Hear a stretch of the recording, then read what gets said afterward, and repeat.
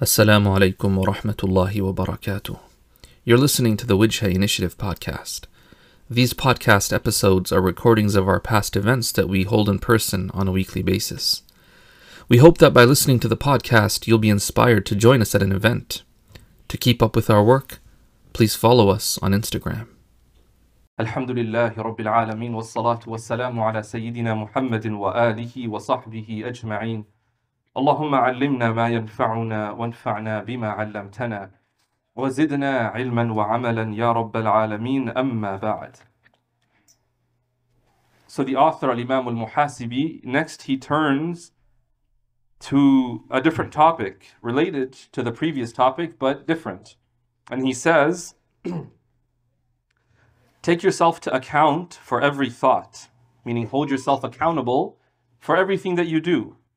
And be mindful that God is watching over you with every breath that you take. Umar radiyallahu anhu mentioned, Hasibu anfusakum qabla an tuhasabu. Take yourself to account before you are taken to account. Wazinu a'malakum qabla an tuzanu. And weigh your actions before they are weighed for you. And beautify yourself for the ultimate presentation. On that day, not the slightest secret will be hidden. All right, inshallah. Let's begin our exploration of the topic. In Arabic, what we might call al-muhasabah. Al-muhasabah is, we might translate it as self-accountability. Holding yourself accountable in life. Allah subhanahu wa ta'ala in the Quran, towards the end of Surah Al-Hashr, He says, Ya ayyuhalladhina amanu, O you who believe, ittaqullaha, observe the taqwa of Allah, wal tanzur nafsum ma qaddamat lighad. And every person should look and examine what they have sent forth to tomorrow. Everybody should look at themselves, the ayah is saying. And that's the first point. When it comes to accountability, we talk a lot about holding other people accountable, right? We talk about speaking truth to power and holding those in power accountable, and rightfully so. But we're being taught, you start with holding yourself accountable. The Quran says every person should look at themselves and see what they've done, what they've sent forth to the next life. The word is tomorrow. Ma qaddamat li ghad. Ghad meaning tomorrow. That's very interesting because it's talking about the Day of Judgment. For the Day of Judgment, Allah uses the word tomorrow. Why might He do that?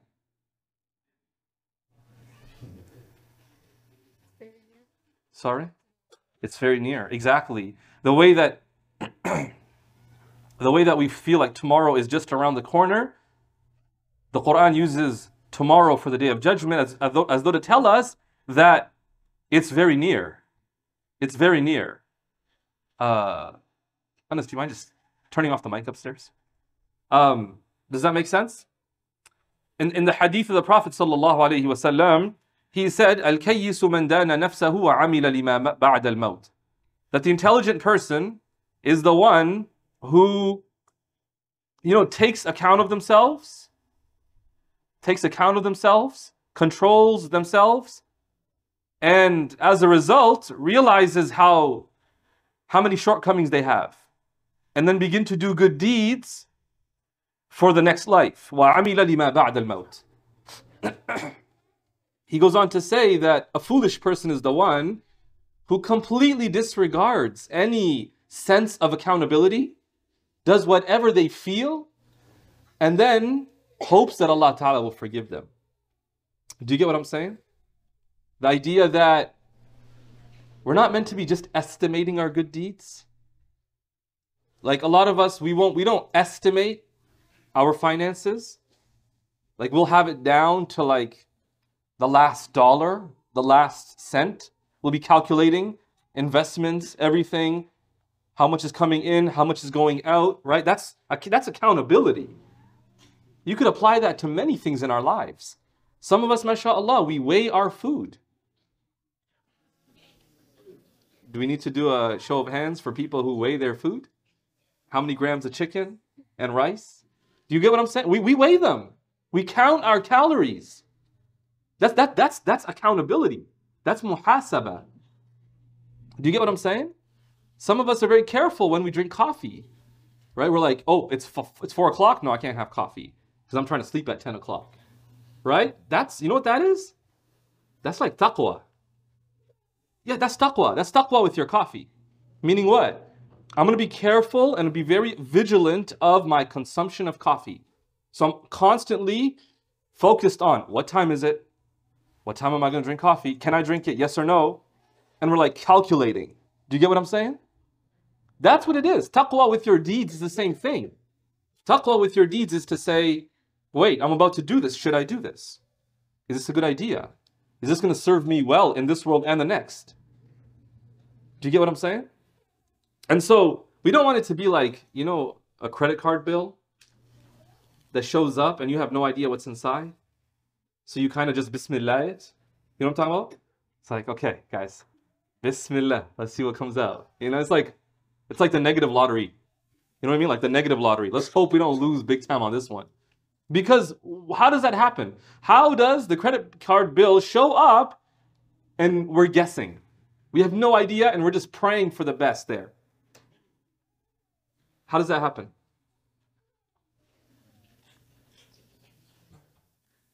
Nobody wants to admit that they do it, so they're like, we don't know. That's not us. No, but if it happens to somebody, how does it happen to somebody? Not you, obviously. Of course not. Especially after now you've boycotted Starbucks. You don't have to worry about your credit card bill, yo. You're good. Guaranteed. Yeah. Carelessness in what sense? Tell me more. The spending, right? You're not thinking about like how much is coming in and how much is going out. You're just tapping everywhere you go. Tap, tap, tap. For how many of y'all, linking your PayPal account to your laptop or your phone was the worst decision? Because the moment the PayPal thing, you don't even have to pull out your credit card. You know, sometimes you have to pull out your credit card. Okay, unless you guys keep your credit card on your phone with the Google Pay or Apple Pay, which because I don't do that. But you know, like, so then I have to like reach into my pocket. But when there's PayPal, you don't even have to do that. You just boom, click PayPal, right? And if it recognizes you on this device, then you're just like boom, simple, and then we just spend. Like I've said this before. You ever seen those you're trying to buy something and it says it's like $55 and they'll say, hey, you can make 4 payments of $12 something each. And you're like, I said this before. I'm like, guys, if you're trying to pay like $12 a month to pay something off that's like $55, you shouldn't be buying it, yo. You should not be buying it like, you know, down payment on this $55 thing. Like, what is going on here? Do you get it? But we're careless. We're desirous and then we're careless with our spending. That's a lack of muhasabah. That's a lack of accountability, right? And it's crazy that we're accountable on certain things in our lives, but on many things we're not accountable. We don't hold ourselves accountable at all, right? We'll sit down to play video games, no accountability. How long are you going to be? I have no idea. Until the game ends, until everybody else logs off, and you're just there. That's not accountability. Do you get what I'm saying? Like, when are you going to be back? I don't know. It's going to depends on the game. Right? We're not like that with our prayers, is it? I'm going to go pray. How long are you going to be? Oh, 3 minutes, man. Don't worry. I'm back. 3 minutes. Prayer? 3 minutes. It's not like I'm going to go meet Allah, my Lord, you know, so I have no idea when I'll be back. No. So, mashallah, we really need to sit down and begin to hold ourselves accountable. Because it's through accountability that we can grow and progress. Do you understand? If you're not holding yourself accountable, you're not counting and measuring your behavior, you're not going to be aware of it, and as a result, you won't be able to control it. You cannot control what you're not aware of. And as a matter of fact, that which you're not aware of often will control you. That's a Jungian idea. What you're not aware of, what's functioning in your subconscious will control you and will influence your behavior. And you won't even be able to stop it because you're not even aware of it. You ever met somebody who just lashes out and they don't even know why? They're like, I don't know where that came from. Because they've never explored their anger. And so the anger just comes out one day and they have no idea. Everyone else around them's shocked too, like, oh, we didn't know you had that in you. You cannot control what you are not aware of. And so we want to control our behaviors, but we're not even aware of them. See, muhasaba is an act of worship. You know, when you sit down and take account of yourself, this is an act of worship. But it's an act of worship of your heart. There's acts of worship that you do with your limbs, where you pray and you recite Quran with your tongue and you give charity with your hand. But muhasaba or taqwa or hope in Allah, the fear of Allah, these are all acts of worship performed by the heart. Ibadat qalbiyya. These are acts of worship of the heart. And so we need to engage in them. Let's talk a little bit about how, because we're really limited on time, so I'm going to keep it short. How might we do this? The first step, if you ever want to take account of yourself and hold yourself accountable, is to become aware of your actions. You have to start with self-awareness. Are you aware of how many times you looked at something you weren't supposed to look at today? Are you aware of it? Like if I ask you, are you aware of how many times you swore today? Maybe some of you are like, yeah, none. Or maybe I said it once. You know, things like that we might be aware of. How many times did you look in the mirror? Did you recite the dua when you looked in the mirror? Right? How many times did I listen to something I shouldn't have? How many times did I mindlessly scroll? You can start asking a lot of questions about our own behaviors. Because there's certain things we do. How many of you would say, with a show of hands, would agree with this description of your schedule? You have these set things that you very intentionally do in your day. So I wake up, I get ready for school or work. I go to work or school, I come back. And so there's certain things. And then in between, you just kind of have this empty period. Between this, like, okay, 5 o'clock finish this, 6:30 start that. What do you do in that 1.5 hour? It's kind of up for grabs. Whatever happens inside the nafs, whatever it wins, that's what I'm going to do. How many of y'all would say that's kind of what my schedule looks like? I got these set things, and then in between it's just kind of a free-for-all, whatever ends up happening. And if you think about it, that's usually where what? Where a lot of wasted time. We waste a lot of time then. That's also where we get up to a lot of no good. Do you get what I'm saying? Because we're not being vigilant over our actions. We're not supervising ourselves. The rest of the day, our schedule supervises us. Our schedule forces us to be in a certain place, doing a certain thing, right? It forces us because that's kind of scheduled in. When there's no schedule, then you're just kind of left to your vices. And so it's no wonder that we end up just scrolling. We end up doing things that later on we go, man, that wasn't the best. Right? It's incredible. I've heard of scholars who wrote books in their free time. Do you know what I'm saying? Like in between two acts, like they were like, okay, I finish, my lunch break is here, and then I eat lunch, then I have 20 minutes. Every time in that 20 minutes, I sit down and I write. And in 25 years, they published like 15 books. I mean, that's crazy, right? Because if I ask you, hey, why don't you write a book? You'd be like, I got no time. Most authors don't have time either. But they figure out where they can, cut, like if you're trying to save money for something, y'all know how to save money? We all know how to save money. Do we know how to actually do it? That's a different story, right? How many of y'all would say like the boycott's been somewhat of a blessing in some regards when it comes to our spending? Now we're just like at home in the kitchen, like trying out recipes. How many of y'all would say that it's been somewhat of a blessing forcing you not to be able to buy? No, for real, right? There's this, you probably saw that video of that, someone saying that, I can't remember the exact wording, but it's like, I'm that kind of person that when I leave my house, I just feel like I deserve a treat. Is that us? Like, we just feel like, I'm passing by Starbucks. I look at my time, I still got about 25. It doesn't matter, do I need it? Do I want it? That's it, man. It's mandatory stop right here. Alhamdulillah, we're boycotting. So now we don't have to waste that money. Do you get what I'm saying? See, that's also what? That's something else governing our actions. You see, in Ramadan's a time of taqwa. Why? Because you constantly have to catch yourself. You notice that? You know what? Some of us went for Umrah. How many, when you guys go for Umrah, when you're in Ihram, when you're in the state of Ihram, you know how careful you have to be about everything? I can't just wash my hands with any soap because it's fragrance, right? You're not supposed to use fragrances. Okay, I just can't wash my hands with any soap.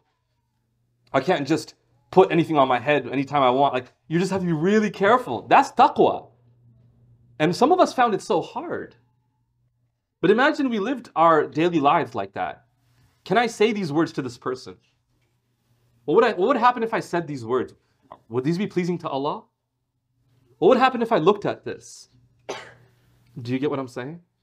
If we're going to be held accountable for every action, that also means every time I just look out of the corner of my eye over there or over there, I'll be questionable for why I looked over there. That's a scary thought. Because sometimes we don't even know why we did it. We just do it out of addiction. Does that make sense?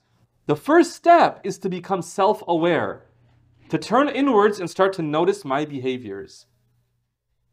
How many of y'all would say you're somewhat self-aware? Anybody? Okay. And sometimes we can be like hyper self-aware about certain things usually. Maybe the way we look or the way we carry ourselves, the way we speak. Because maybe someone really, through their negative comments, maybe they made us very, very self-critical and self-aware. But what I'm talking about is just an understanding of what you do. Recently someone, they were coming for some of the talks, and they kept telling me, they're like, hey, you always say, you get what I'm saying? You get what I'm saying? I was like, you know what? I say that. I know I do.